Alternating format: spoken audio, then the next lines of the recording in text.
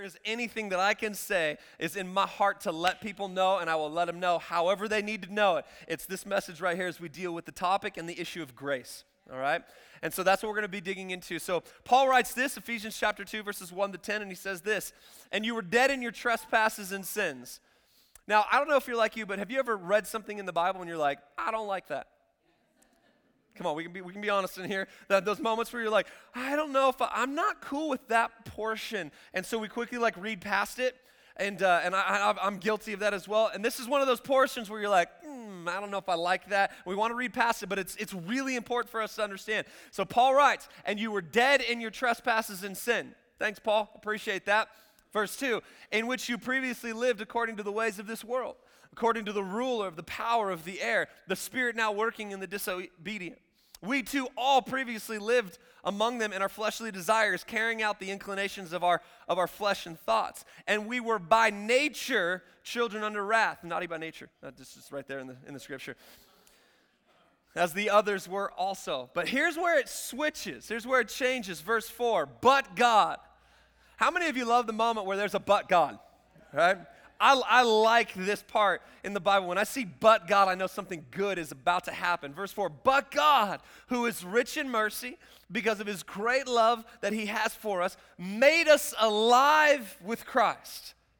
So Paul says you were dead in your trespasses, but God has made us alive with Christ. Even though we were dead in trespasses, you are saved by grace.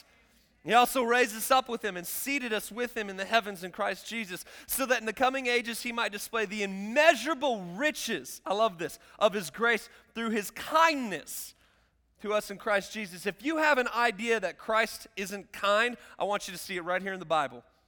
That it's the kindness of Christ. It's an immeasurable richness of him. It's his nature and his character. We're going to talk about that in a minute. He is kind, right? The Bible says that the kindness of God draws us to repentance.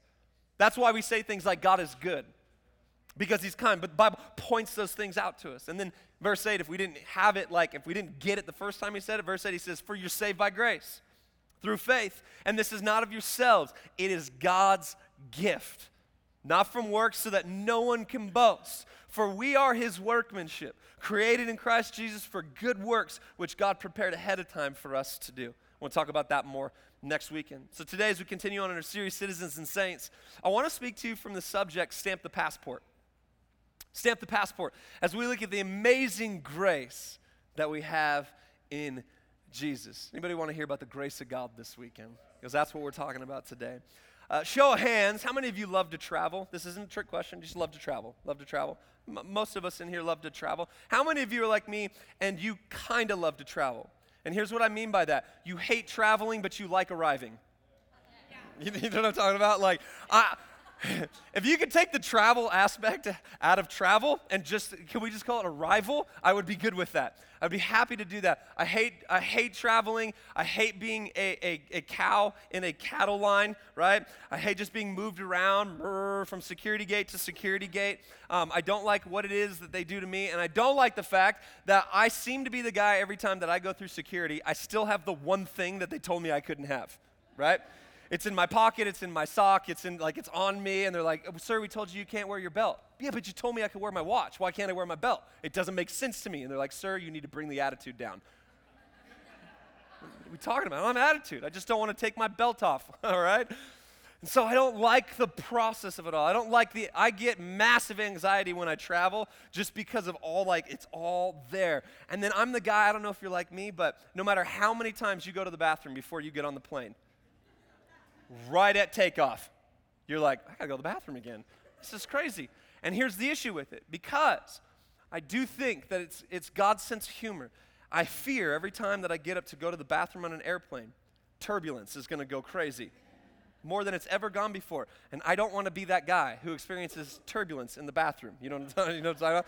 That's dangerous grounds. And so I'm not a fond traveler. I don't like to do it very often. Pastor Justin and I were in New York last week hanging out with some pastor friends of ours to kind of get some knowledge and some leadership guidance on some stuff, and it was a quick trip. We left on Tuesday, arrived back here on Thursday afternoon, so it was just turnaround as fast as we could possibly go. And so New York to Colorado was an awesome trip. Everything went great. And then we had like a 30-minute layover in Colorado, and then we had to hop on this small little plane. I don't even know if you could designate it as a plane. It's more like a box with wings that they hoped would get there. And we were on this plane, and we're taking off from Colorado, from Denver Airport, flying here. And I would say probably about 10 minutes into the flight, turbulence like I've never experienced before started to happen. Like to the point, like I was legitimately scared for my life, and so was Pastor Justin. And so we're in there, and I'm not even joking. I've never experienced turbulence like this before. The plane went sideways, down, up. I thought it was going to go like in a full-on flip over. I was freaking out. So the guy next to me, him and I got acquainted really nice. Because the minute the turbulence, I'm not even joking, I grabbed his thigh. And I just looked at him and I said, "We gonna be friends." We're gonna be friends. I just don't like, I think we're defying the odds every time we get up in an airplane. We just weren't meant to do it. And so I don't like traveling, but we've done some traveling. Erica loves traveling. We've traveled different places in the world, not just in the United States. I had to travel back and forth a lot when I was in college because I was in Australia. So I've done some big trips, and we've gone to Ireland, and Erica's more traveled than that, being in China and London and Paris and different places like that. And the one thing I love about international travel, and maybe you're like me, there's something very special about getting a stamp in your passport, isn't there? It's like kind of cool. Like, man, I've been to another part of the world, and it's kind of like, you feel special, and you get your passport all set up. And I know, like Erica, she wants her passport like just chock full of places that she's gone. There's something kind of special about getting that passport stamp saying you can be here, right? You can step into this country, you can step into this new place, you can experience your vacation, whatever it may be. And what I want us to hear this morning is this is very much the tone that Paul is trying to use when he writes Ephesians chapter 2. He's saying, listen, you were once dead in your sin and your trespasses, but God made you alive in Christ. He stamped your passport with this thing called grace. And he said, you can move from one position to the other position. You don't have to stay here. When I stamp your passport with my grace, you move from being dead to alive in me. And that is the fundamental course of grace. That is what grace is in our life. It is the passport stamp that says where you were once dead, you are now made alive in Christ. You're now made alive in Christ. And so what is grace? I think it's a question that we have to answer. Romans chapter 5, verses 20 through 21 says this: the law came along to multiply the trespass. But where sin multiplied, grace multiplied even more. Now, theologians and scholars would define grace as this: the free, unmerited favor of God. And it's attached to our salvation in Christ. And that's why Paul says it is by grace that you have been saved. Notice he doesn't say it's by your works that you've been saved. Notice he doesn't say that it's by your good looks you've been saved, or your ability to work that job, or your ability to earn this money, your ability to do this, that. No, it's not on your ability at all. It is by grace. And you're going to hear me shout grace as many times as possible this morning, because I want you to walk out of this door this morning and go, no, it's by grace that I'm saved. You can't earn it. You can't get it at Walmart. You can't pick it up on the side of the road somewhere. You ain't going to be able to earn that. You ain't going to be able to purchase it. It is a free gift from Jesus. By grace, you have been saved. We just simply say yes to that gift.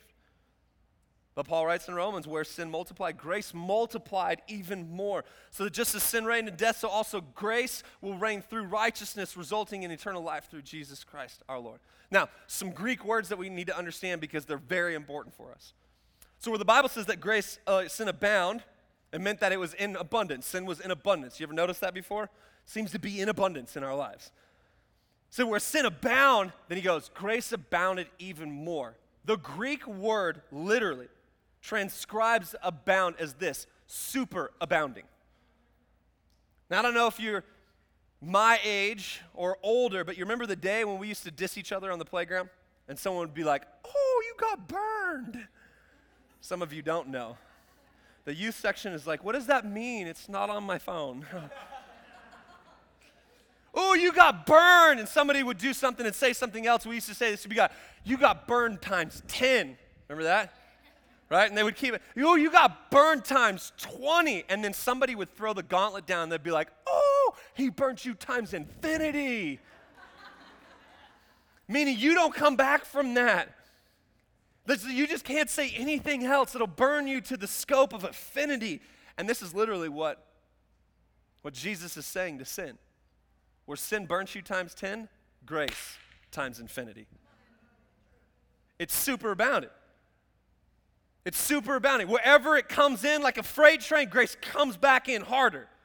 And it says, no, I got this. No matter what happens in your life, no matter the decisions that you've made, you got to understand that yes, we are going to mess up. Yes, we are imperfect people. Yes, we are going to make mistakes. And yes, we're even going to make decisions on purpose. But we need to understand that it's by grace we have been saved. There is a grace that God has for each and every single one of us. And it is stronger, it is bigger, it is better than the brokenness that we reside in sometimes. And that's sin. It's grace. And that's how they work together. So the Bible tells us this in Ephesians chapter 4, verses 12 through 16, but I want to read verse 14. It says this, therefore, since we have a great high priest who has passed through the heavens, Jesus, the Son of God, let us hold fast to our confession. For we do not have a high priest who is unable to sympathize with our weaknesses. I want you to hear this. Because have you ever asked the question before? I wonder if Jesus gets me. Or maybe this. I wonder if he understands what I'm going through. You ever been there before? I wonder if he actually understands what it is that I'm feeling. And the funny thing is that many of us actually believe that he doesn't. We actually know he would never get this. This scripture right here tells us that he understands more than you and I could even fathom. Watch what he says. He says he's able to sympathize with our weaknesses, but as one who has been tempted in every way as we are, yet without sin. So therefore, let us approach the throne of grace with boldness so that we may receive mercy and find grace to help us in our time of need. I want you to get how strong Jesus is right here. And I want to illustrate it with donuts, okay? How many of you, come on, let's just be honest, like this is just a guilty pleasure moment. How many of you love donuts? Let's just be honest, we love donuts. Most of us do, the rest of you are liars, I'm just saying. Donut Sunday is next Sunday at church, by the way. Every fifth Sunday, we just want to plump you up a little bit, all right? So it's carbohydrates and Jesus. It's awesome. And it'll be Banbury Cross next week, so we go all out, all right? Okay, but let's just be honest. For those of us who are really given towards I want to watch what I eat. I watch what I put in my body. And maybe it's not donuts for you. Maybe it's another thing for you. But have you ever been in that moment where the thing that you're trying to refrain from finds itself right in front of you? You know what I'm talking about? Whether it's Oreos, Sour Patch Kids, donuts. It's pretty much my dietary consumption. And so, I'm just playing. That's not all. There's some vegetables in there. But when that donut gets in front, for me, it's donuts. I'll look at it and I'll be like, oh man, I'm eating healthy. And no donut formed against me will prosper. But I want you to think with me. Close your eyes if you need to kind of remember back to that feeling. You know that feeling that starts to take place in the gut of your stomach when the temptation's starting to win? You know what I'm talking about? And you're inching closer to the donut. And they're like, well, it's just a small donut. And then you hold it. And I've watched some of you do this in the lobby on Donut Sunday. And you're like, oh. Right? And then you lean over your husband, you're like, take it from me, take it from me, take it from me, right? Because the funny thing is there's this thing called temptation that starts to ride inside of us, right? It starts to rise up, and there's this pull, right? And then you kind of if you're really trying to watch what you're eating, you feel maybe you start to break out in sweats, right? And you're just I don't want to do this, I don't want to do this. And then there's that moment, the breaking moment. You know the breaking moment? Where then you somehow in your mind justify it. You go, you know what? I'm just going to eat this donut. And when I eat this donut, I'll deal with it tomorrow, right? I'll do a few extra laps. I'll jump around a little bit more in worship this time, right? Just to burn off a few of those calories. And there's that break, that snap of temptation where you're like, I'll deal with it tomorrow. And the Bible tells us that Jesus has literally experienced every single temptation that you and I would experience without breaking. Think about the power in that. He did not break. So it's actually safe to say, from a logical perspective, that Jesus has experienced the pain of temptation and everything else in a greater way than you and I even have. Because we break. right? We shift the pain by stepping into the things that we step into. And the reason that the Bible wants us to know this is because we now, because of the fact that he hasn't broken, we can approach Jesus and receive his grace because he understands us. I want you to look at me when I say this. He understands you. He gets what we're going through. He gets what we're feeling. He gets how we're walking through things. He gets the weight of what we're carrying. He gets the fear that we're feeling. He gets the insecurity that it is that we operate in sometimes. He gets the temptation of these things. Remember the first thing that happened when Jesus comes on scene? The devil takes him into the wilderness to try to tempt him. Think about that. This is important for us to understand because so many of us believe Jesus has no idea what I'm going through. But the Bible teaches us that he knows everything that we're going through, and we can run to him because he's got open arms for it, because he's experienced what it is that we're experiencing. And he didn't break, so he said, come to me and rely on my power. You don't have to break. You don't have to experience this thing alone. You don't have to walk through this thing alone. Grace is the all-access pass to God, all his blessings, provision, love, mercy, and forgiveness for our lives. All right? But this is a hard concept for us to comprehend. Why? Because we don't experience it anywhere else in life. Right? Because every amount of relationship is predicated upon what we get out of the deal. And so there's judgment, there's recourse, there's all these things that we experience in life and we go, oh, that's impossible that we experience grace. And that, my friends, is why we call it amazing grace. How sweet that saved a wretch like me. I once was lost, but then Jesus stamped my passport and now I am found. Come on, somebody, it's amazing grace. It's the grace of God. It's the grace of Jesus. And so grace, it's super important for us to understand. And I want to help us grab a hold of some things concerning grace this morning. The first one is this. Everybody shout number one. The first thing we need to understand is that grace helps us develop an understanding of who God is. Grace helps us develop an understanding of who God is. Hebrews chapter 1, verses 1 to 3. Long ago, God spoke to the fathers by the prophets at different times and in different ways. And these last days, he has spoken to us by his Son. That's good news. Watch what he says. I love this part. God has appointed him heir of all things and made the universe through him. The Son is the radiance of God's glory and the exact expression of his nature, sustaining all things by his powerful word. After making purification for sins, he sat down at the right hand of the Majesty on high. In other words, grace helps us develop an understanding of who God is. We call this, in theological terms, the nature and character of God. And grace helps us understand that. Why? Because a lot of us have the assumption, and we've come to the belief, because of experiences and places we've been and circles that we've sat on, that God is judgmental. He's harsh. He's mean. He's a big kid in the sky with a stick who just wants to bully us. But when we read Scripture, we see, wait a second. There's something else, that the Son, Jesus, is the radiance of God's glory, the exact expression of his nature, and we experience Jesus in what? Grace. We experience Jesus in grace. Grace describes and characterizes the truth of who God is. You know what I love about my wife? Is that in 13 plus years of marriage now, and many, many more to come, I'm learning her nature and her character every single day.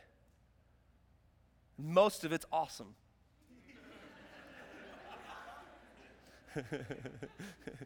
She beats me up after church. She's like, I can't believe you said that.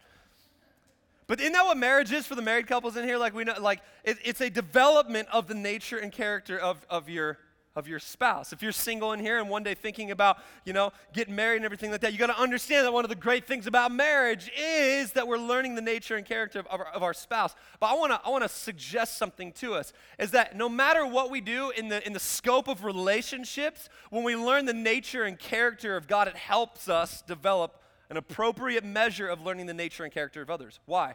Because how many of you know that we need grace as we learn about the nature and character of people?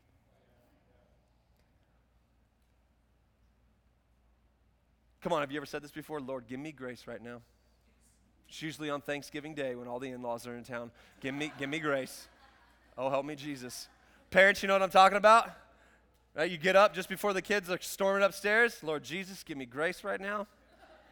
Help a brother, right? We need grace. And grace helps us develop an understanding of who God is. Okay, now I want to be challenging. Is that cool? Can we work through this for a minute? It's interesting to me that the church has a tendency to represent the complete opposite of who Jesus is. The nature and character of Jesus is kindness. He draws people unto him. And so many times our churches are places that people don't experience the kindness of God. They don't experience the grace of God. That is why the well is trying to be what the well is trying to be. Because we want you to know, first and foremost, we want you to experience, I need to experience every single time I walk in here, the grace of Jesus. So that I can understand the nature and character of him. Oh, the day that the church would represent the nature and character of God in our generation. Oh man, that would change a city. That would change a nation. That would change a world. Could you imagine if people would bump into the church and they'd say, golly, feels so much like Jesus. Feels so much like Jesus. To be the type of church that can bless a city because our church is like Jesus. Instead of the city despising that we're here because we don't look anything like Jesus. Come on, am I talking to anybody this morning? So grace, first and foremost, helps us understand the nature and character of God. And one of the greatest things that I've learned about his nature and character is that he is the one who loves us even when we're not deserving of that love. You ever been there before? You ever say this? God, I don't deserve this.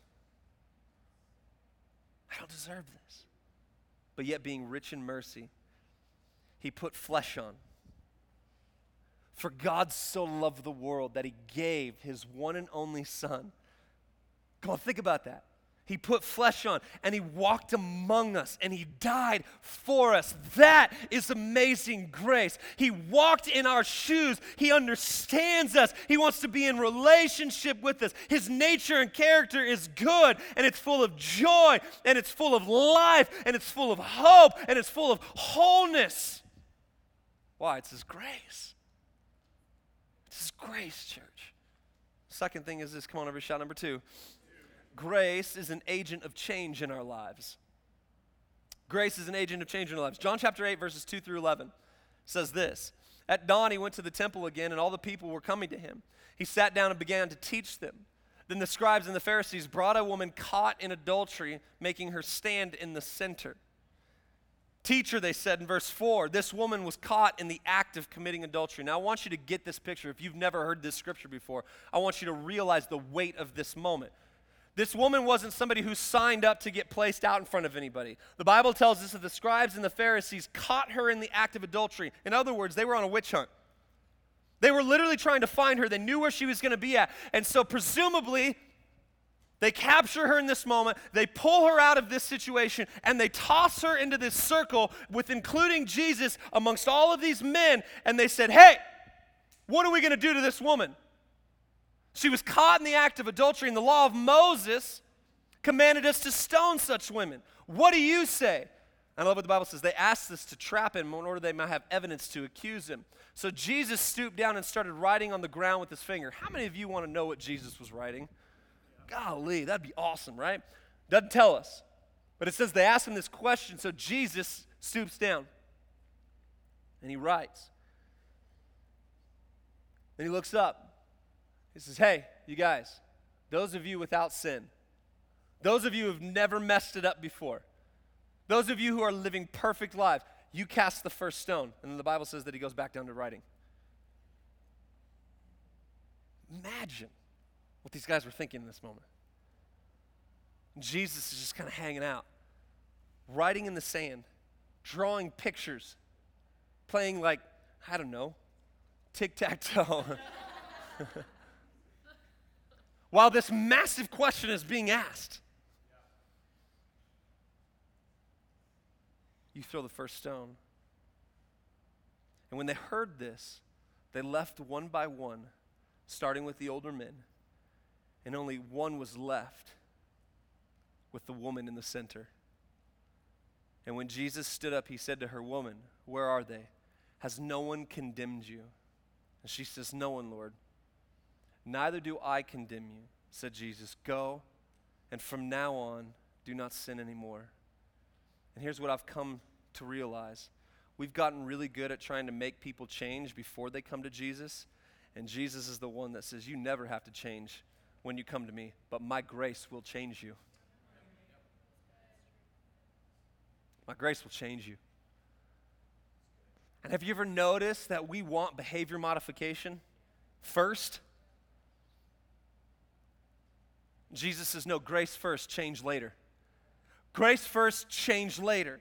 Grace first, change later. And this is a really hard one for us to grapple with because we're like, well, shouldn't we? Like, man, if you preach this message, Jason, aren't we giving license to sin? But here's my argument. When was the last time we needed a license to sin? Like, we're all pretty good at it. Like, in all honesty, we do it pretty naturally. So what I need is I need a license to approach Jesus. And his license is grace. It's the stamp in my passport where I can approach him and I'm like, God, I'm messing it up again. And he says, it's all right, I'm with you. Come on. And as you experience his grace, your soul changes. As you experience his grace, your perception changes. As you experience his grace, your thinking changes. It changes in his grace. And so we don't have to work hard for change when his grace has already done the work for us. And I know that's super counterintuitive for some of us A-type personalities who are like, I just need it. Give me, Jesus, give me the 3 points. Come on, Jesus, give me the 7 keys to changing. And he's like, I'll give you 1 key, my grace. Why? Because it super abounds. In infinite measure, it super abounds. Come on, because have you ever tried to change and then you realize this change thing is hard? Have you ever been there before? Right? I liken change to changing your eating habits, right? We did the Whole30 one time. I don't want to light that book on fire.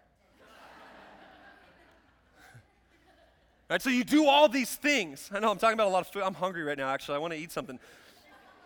So, but what I've noticed, so we started making all these changes according to the Whole30, and then what happened? You get the headache from no sugar, right? And you're starving all the time. And it even tells you, like, just wait, it'll happen. You're like, what'll happen? And I think that's how we do it sometimes. We are so frustrated in the process that grace takes us through. Why? Because grace isn't just trying to change the behavior, it's trying to change the heart.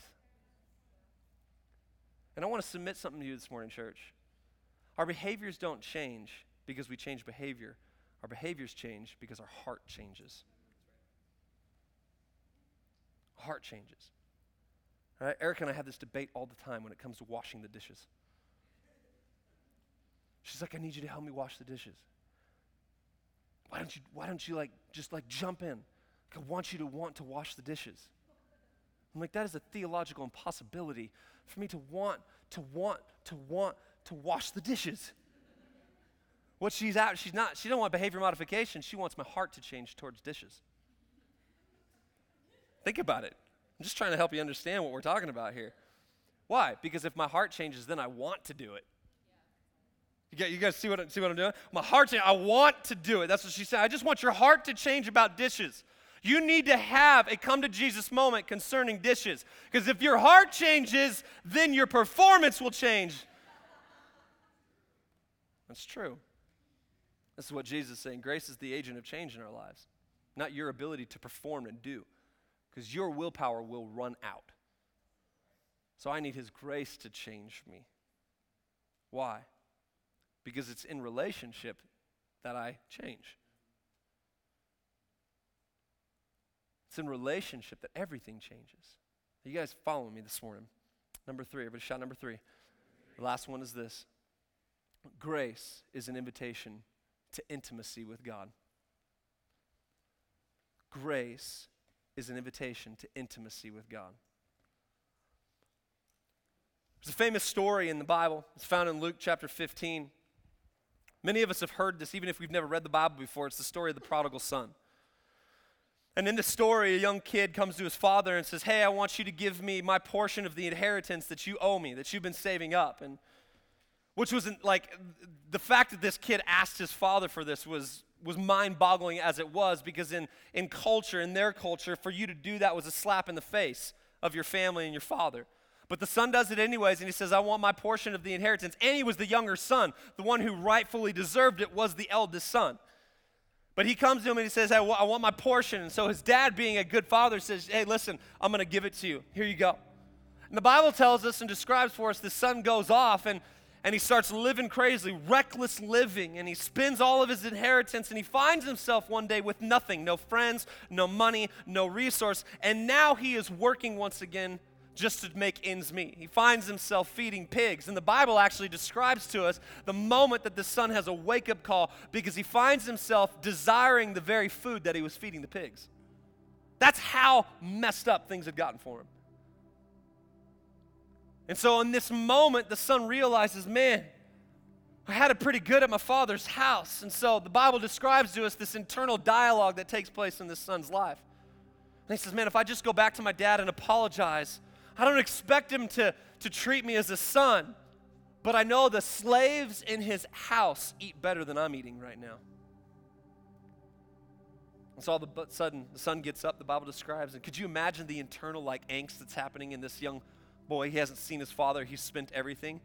Like you and I, he would probably think, man, what's dad going to think? I'm going to get there and, is he going to just swear me out, tell me to get out of here and not welcome me, or not allow me to do this? Am I going to be back here feeding pigs? And so he's trying to work out how he's going to apologize to his father and say this thing. Verse 20. So he got up and he went to his father, and while the son was still a long way off, his father saw him and was filled with compassion. And so his father ran. He threw his arms around his neck and kissed him.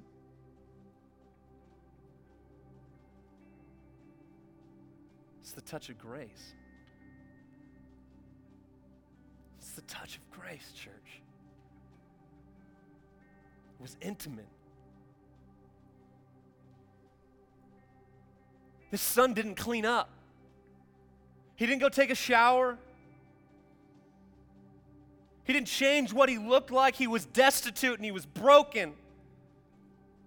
Pig slop all over him, tired from the journey that he was in. And all of a sudden, a father who sees his son afar off is filled with compassion and love. That's my son. And the Bible describes a passionate father who leaves his position of authority to run at his son, to embrace him in all of his muck, in all of his mire. He held him.